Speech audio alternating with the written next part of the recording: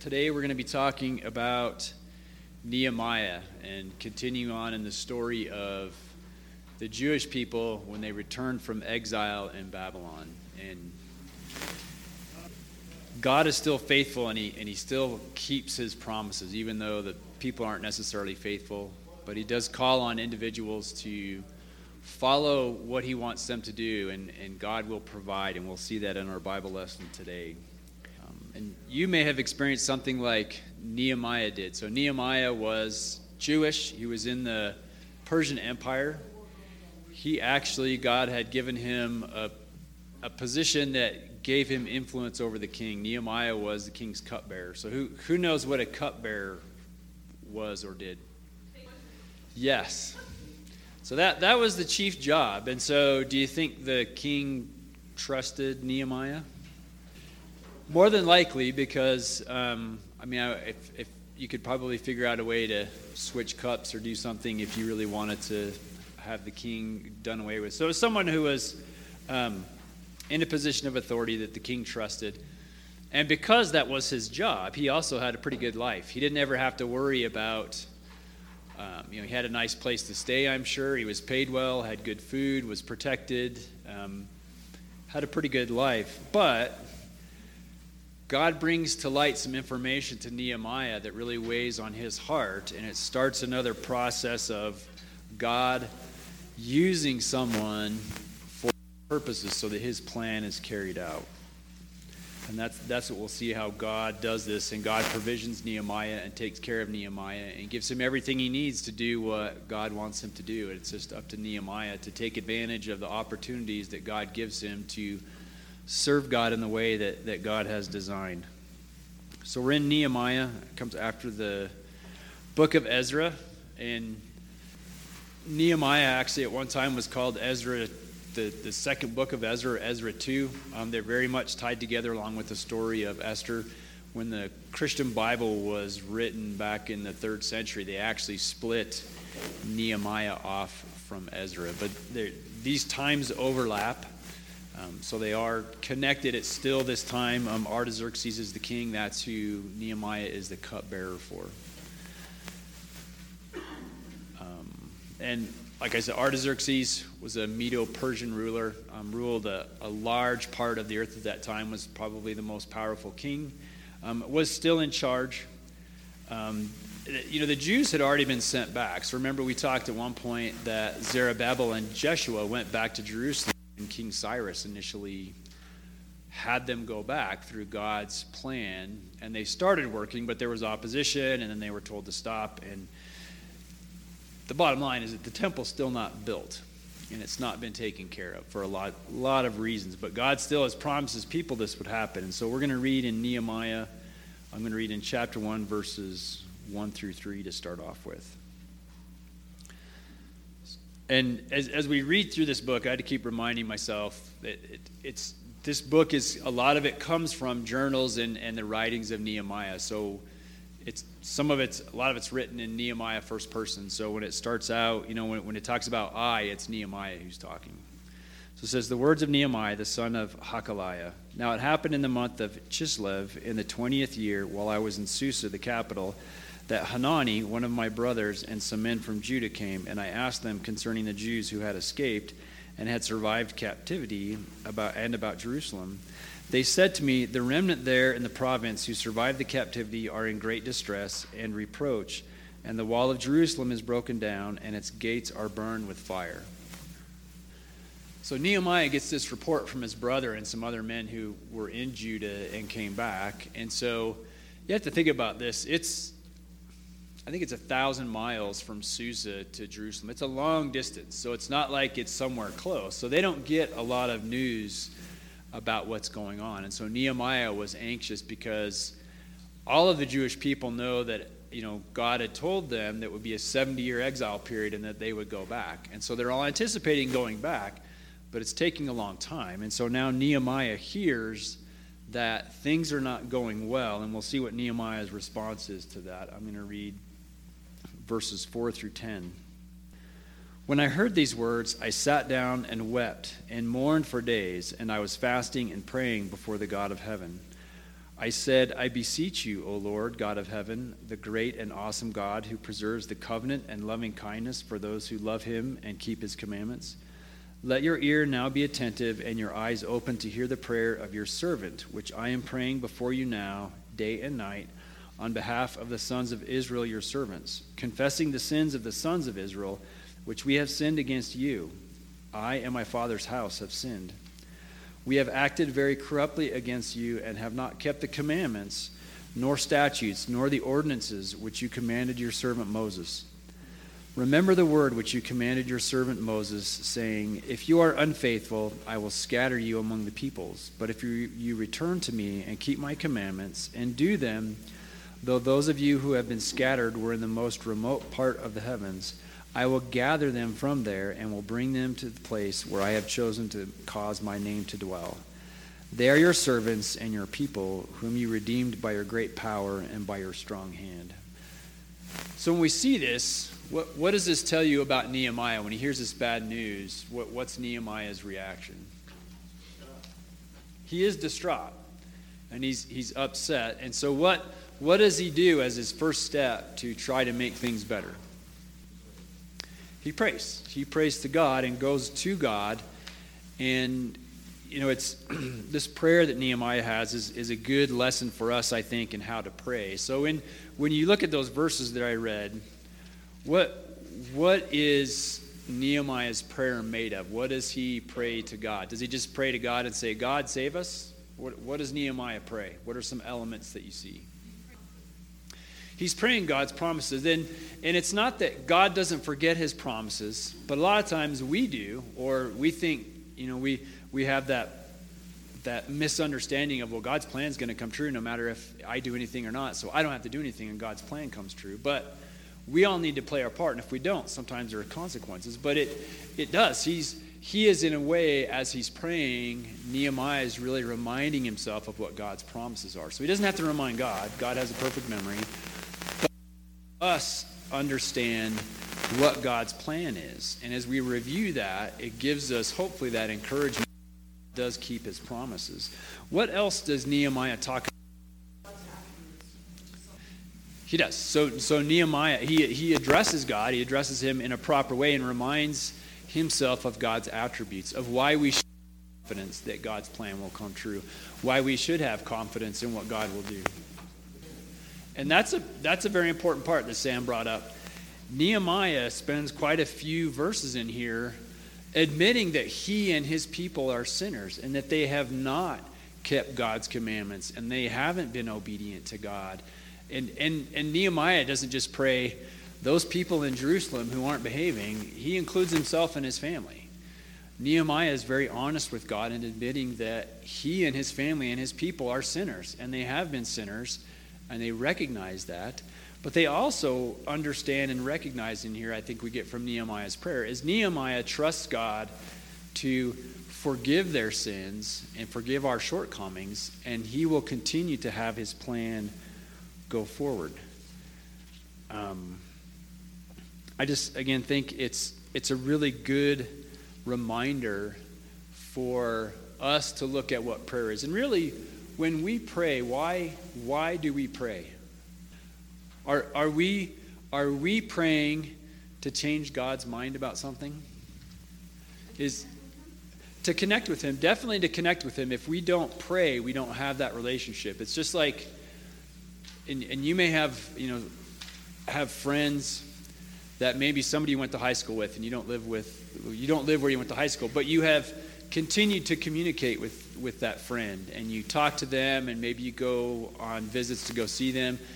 And then there probably are other people that you went to high school with that you haven't talked to since graduation, that if you had to go sit down and talk with them, it would be very hard, wouldn't it? It's that same relationship with God. Yes, and that's very true. That if we are praying to God, really we are acknowledging that God exists and that there's that relationship as he's God the Father. He is, the Lord God Almighty, the creator of the universe.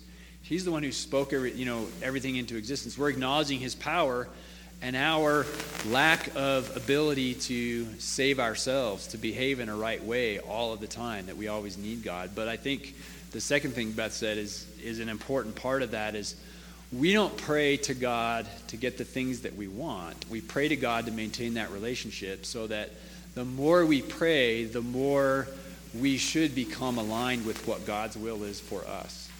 That's in all these things that Nehemiah is praying. He's praying, he's honoring who God is. He's God made. All of these things are things that are helping Nehemiah and will help us, if we pray in a proper way, understand who we are and who God is, and that we need to change our lives and our behavior and our attitudes and our actions to be in line with the will of God. God's plan is God's plan, and it's perfect, and it will work out in the way he wants it to work out. We, as believers, need to try our best to be in God's will. If we don't pray on a regular basis, if we don't study his word, if we don't fellowship and do the things he's called us to do, we are not going to be very good at being in God's will. And so I think it's an important thing that we remember when we pray. It's that relational part, and it's to help us really get to that point where we understand what God's will is, and we're bold enough and courageous enough and have enough faith that God will provide for us when we have to go do that difficult thing, that we can take care of that. Andy, yes. There's when we got this, can we do that or are we not going to do that? And I know, I don't know specifically the scripture, but that's a very good point, Randall. I appreciate you bringing that up, because that is, I think, we're not changing God to do what we want. We're changing us to do what God wants us to do and what God needs us to do. And so those are good reminders of that. So I'm going to finish up with verse 11 here in chapter 1. So Nehemiah concludes his prayer saying, "O Lord, I beseech you, may your ear be attentive to the prayer of your servant and the prayer of your servants who delight to revere your name, and make your servant successful today, and grant him compassion before this man. Now I was the cupbearer to the king." So when you read the conclusion of his prayer, I think really Nehemiah is asking God to give him the opportunity to act in the way that God needs him to act. He's really ineffectually saying, God, help me know what your will is so I can be in your will. And God does this for Nehemiah. God does provide. So Nehemiah now knows of this situation, that he knows he has to do something to take care of it, but he doesn't quite know what he should do. So we're going to continue on in Nehemiah 2, and I'm going to read verses 1 through 10. "And it came about in the month of Nisan, in the 20th year of King Artaxerxes, that wine was before him, and I took up the wine and gave it to the king. Now I had not been sad in his presence. So the king said to me, 'Why is your face sad, though you are not sick? This is nothing but sadness of heart.' Then I was very much afraid. I said to the king, 'Let the king live forever. Why should my face be sad? Why should my face not be sad when the city, the place of my father's tombs, lies desolate and its gates have been consumed by fire?' Then the king said to me, 'What would you request?' So I prayed to the God of heaven. I said to the king, 'If it please the king, and if your servant has found favor before you, send me to Judah, the city of my father's tombs, that I may rebuild it.' Then the king said to me, the queen sitting beside him, 'How long will your journey be, and when will you return?' So it pleased the king to send me, and I gave him a definite time. And I said to the king, 'If it please the king, let letters be given me for the governors of the provinces beyond the river, that they may allow me to pass through until I come to Judah. And a letter to Asaph, the keeper of the king's forest, that he may give me timber to make beams for the gates of the fortress which is by the temple, for the wall of the city, and for the house to which I will go.' And the king granted them to me, because the good hand of my God was on me. Then I came to the governors of the provinces beyond the river, and gave them the king's letters. Now the king had sent me with officers of the army and horsemen. When Sanballat the Horonite and Tobiah the Amorite official heard about it, it was very displeasing to them that someone had come to seek the welfare of the sons of Israel." So an interesting turn of events here. So when Nehemiah found out about the sad state of Jerusalem, it was in the month of Chislev, which is about, it's like about our November, December time for our calendar. But when this is all happening was the month of Nisan, which is more like March, April. So there's about a 4-month time lag here. And the Bible doesn't tell us why, but some theologians think it may be that Artaxerxes was gone and wasn't available for Nehemiah to approach him. Another thought is that Artaxerxes was the king who, because we know that the temple hasn't been rebuilt, at one point in there, it was Artaxerxes who commanded that the buildings stop. And we had talked about in one of the prior lessons where the faithful in Jerusalem, had the king go back and look. It was between Cyrus and King Darius when Darius wanted it to start again. So we're not quite sure, but it was 4 months in there. And so think about Nehemiah. What do you think he was thinking when he's trying to figure out what God wants him to do? Do you think it weighed heavily on him?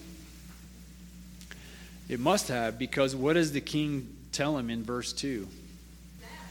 Yeah, why are you so sad? You're not physically ill. It must be that your heart is sick. There must be something that's really troubling you. And how did that make Nehemiah feel?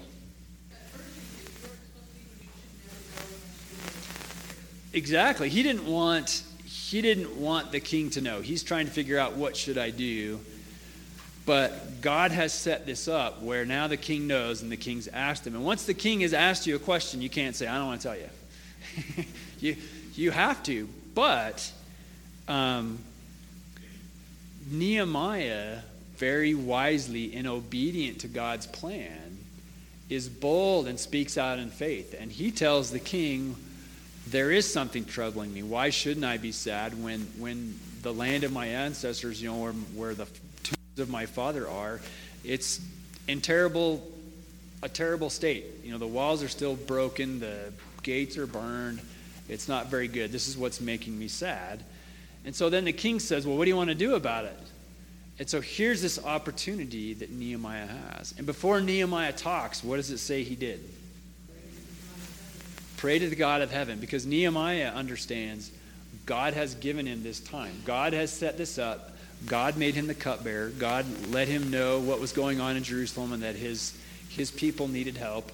And now he has this opportunity. But like Verenia said, you just don't go ask the king for whatever you want. But Nehemiah understands, I think, that God has set this up for him. And so he prays quickly to God that God will give him the words to say. And so what does Nehemiah ask for?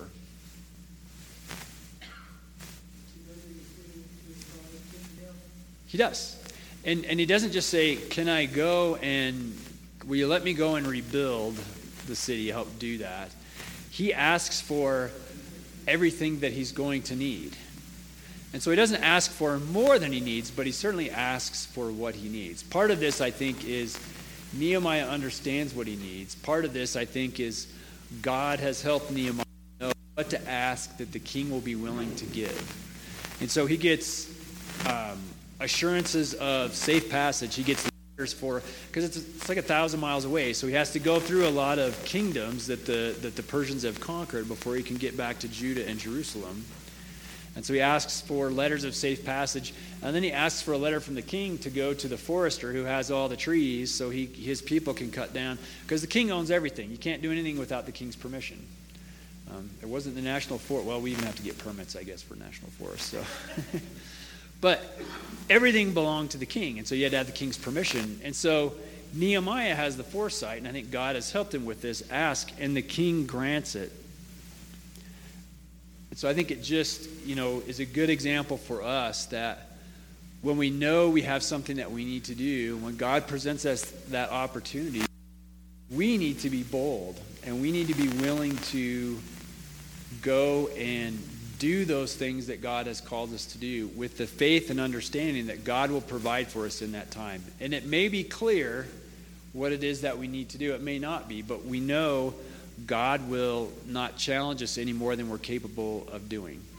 He doesn't give us a burden that we can't bear. God doesn't do that to us. He always provides what we need. Maybe not what we want, but he provides us with what we need. I think a good scripture that helps us understand this is in Matthew chapter 10, verses 16 to 20, about what it is that we need to be bold and pray for. That's Matthew 10, verses 16 to 20. And this was when Jesus is sending out the apostles.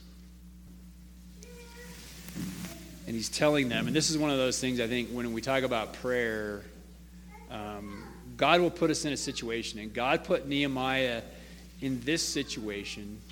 And God's going to put each of us in situations. And we may not be able to choose the right words, but God will choose the right words for us. And God, through the Holy Spirit, will give us the words to say. And so this is advice that Jesus is giving the apostles as he's getting ready to send them out.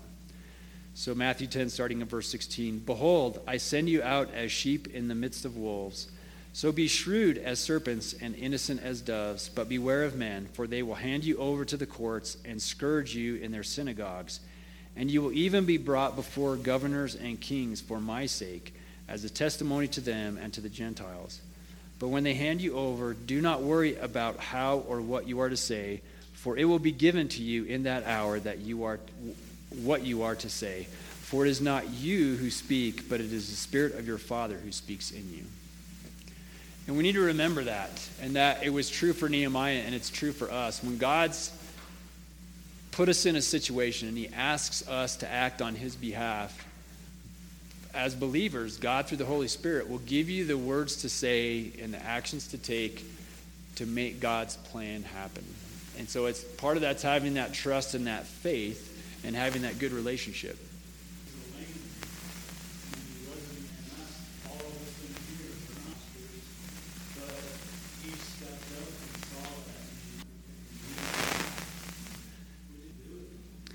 We do. It's like James tells us we need to be doers of the word and not hearers of the word. And Brian brings up a great point that God can use each and every one of us. And in this case, Nehemiah wasn't trained in this way. And it's a good segue to the next part we're going to talk about. But now he has to go and, Nehemiah was a cupbearer. He had never led a large group of people. He's not a builder or a stonemason or a carpenter. He didn't have a degree in logistics. But now he's expected, and the king has told him, go. Now he has to go do this. Well, he goes and does that. And so I'm going to read verses 11 through 20 in chapter 2. And we'll see how God's plan works its way out through the faithful man Nehemiah. So we're back in Nehemiah chapter 2, starting in verse 11. "So I came to Jerusalem and was there 3 days. And I arose in the night, I and a few men with me. I did not tell anyone what my God was putting into my mind to do for Jerusalem, and there was no animal with me except the animal on which I was riding. So I went out at night by the gate in the direction of the Dragon's Well and on to the Refuse Gate, inspecting the walls of Jerusalem, which were broken down, and its gates, which were consumed by fire. Then I passed on to the Fountain Gate and the King's Pool, but there was no place for my mount to pass. So I went up at night by the ravine and inspected the wall. Then I entered the Valley Gate again and returned. The officials did not know where I had gone or what I had done, nor had I as yet told the Jews, the priests, the nobles, the officials, or the rest who did the work. Then I said to them, you see the bad situation we are in, that Jerusalem is desolate and its gates are... Come, let us rebuild the wall of Jerusalem so that we will no longer be a reproach. I told them how the hand of my God had been favorable to me, and also about the king's words which he had spoken to me. Then they said, let us arise and build. So they put their hands to the good work. But when Sanballat the Horonite and Tobiah the Ammonite official and Geshem the Arab heard it, they mocked us and despised us and said, what is this thing you are doing? Are you rebelling against the king? So I answered them and said to them, the God of heaven will give us success. Therefore we, his servants, will arise and build, but you have no portion, right, or memorial in Jerusalem. And so, here we have Nehemiah, and God's provided him safe passage. And he gets to Jerusalem, but what does it say he does when he gets there? Does he immediately go out and start doing things? No. 3 days. And when he does go do something, how did he go about it? Quietly, discreetly. He's trying to get the lay of the land. He wants to see what's happening. And all of this, these are not, maybe if he had been a military commander, you would think maybe he would know to do these things. But I think what we see is someone that is willing to serve God in however God calls him, and he thinks through this. And I think he's being thoughtful and deliberate, and I think he's wanting God to show him what God wants.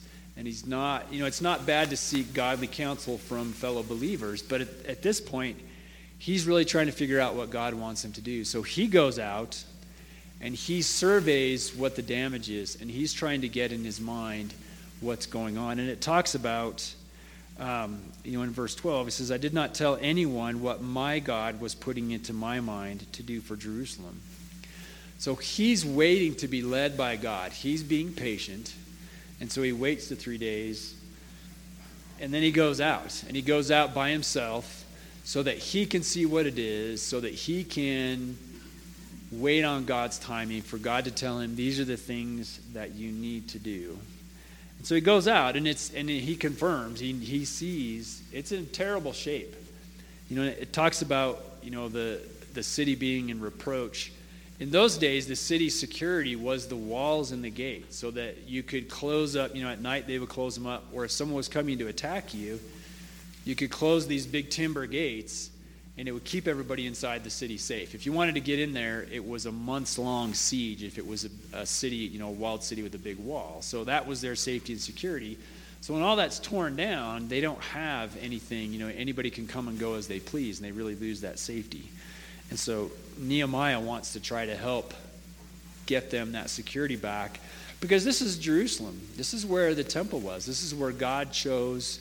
It's the land God chose for his people, the chosen land, and it's where God chose to have the temple built, where his presence would exist on the earth, where his being would be there, and where the people, if they follow the Mosaic law, are supposed to do all of the offerings. We're still Old Testament time, so Jesus hasn't come yet, so they still are required to follow the Mosaic law and all the sacrifices and the offerings, and you can't do that without the temple. And God in his plan, and he's promised them, it's coming together, but it's taking a while. And so when Nehemiah sees all of this, he gathers them all together, and what does he tell them? Yes, he says it's bad. So he's truthful. He tells them that this is bad, but what is the other thing that he tells the people to encourage them? He is. And he says, it's in verse 18, I told them how the hand of my God had been favorable to me, and also about the king's words which he had spoken to me. So I think here Nehemiah relates to the people who he is and how he came to be there in Jerusalem, and how it was his God, their God, that arranged that. And I think that's a good lesson for us to understand, is as God works in our lives and God does miraculous things in our lives, he expects us to share that with people. That's how we encourage people, is we talk to people about, I had this happen in my life, and I'm a believer, and Jesus Christ is my Savior, and I know there's a God, and this is what God did, and recount those circumstances so that people see God working in our lives. Too many people don't want to believe in God in the Bible because they look at this as a historical document saying, oh, well, that was a long time ago, and I don't believe in any of that. And God is the God of the living, right? He's not a dead God. He's not, he's alive and exists, and he loves us, and he doesn't just sit back. We're not an experiment or an ant farm in a terrarium. He didn't just put us together and stand back and not do anything. God is active and living, and interacts with his people, his believers, all of the time. He always has, and he always will. And so if we don't talk to people about how God acts in our lives and what God is doing for us, it's not real to people. It can be very real for us because we lived it. Think about how real it was for Nehemiah to be the cupbearer for the king, and he's trying his best to look normal, but the king knows, because the king sees that he's not, something's bugging him, and then the king asks him, and now he has to, so all of these things, God has done that in your life, where God's worked and done, something for you that you wanted to share. Everybody gets really quiet. I would encourage you to think of those times, because you will have the opportunity at some point. God's going to give you the chance to talk to somebody who isn't a believer, or maybe they're struggling in their faith, about how God has worked in your life. And I know, as you know, God worked in my life. I could see it even long before I was a believer. God, through people, worked in my life to get me where I am today. And there are these long, I can see these chains of events of people that God has put in my life who he knew I would listen to, even before I was a believer, that I would do certain things. I grew up about half the time in Alamosa, and good friend of mine, we were best in third grade, and I moved back and forth quite a bit. But Mike was one of my best friends. And then I moved back kind of middle school, junior high, first year of high school, and we knew each other and kind of ran around a little bit, to live in Idaho with my dad. And Mike was still in Alamosa. And I ended up going to the Air Force Academy. I didn't keep in touch with Mike. Mike he wanted to go. He was in my class. And I didn't realize it until we got there that we were in the same class. And so we went to school together, graduated. I lost touch with Mike again.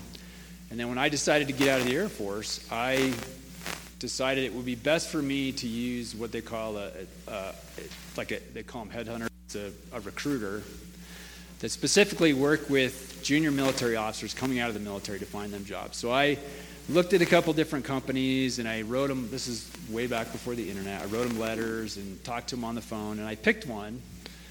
And I worked with a specific, it was their senior recruiter, and I worked with that guy.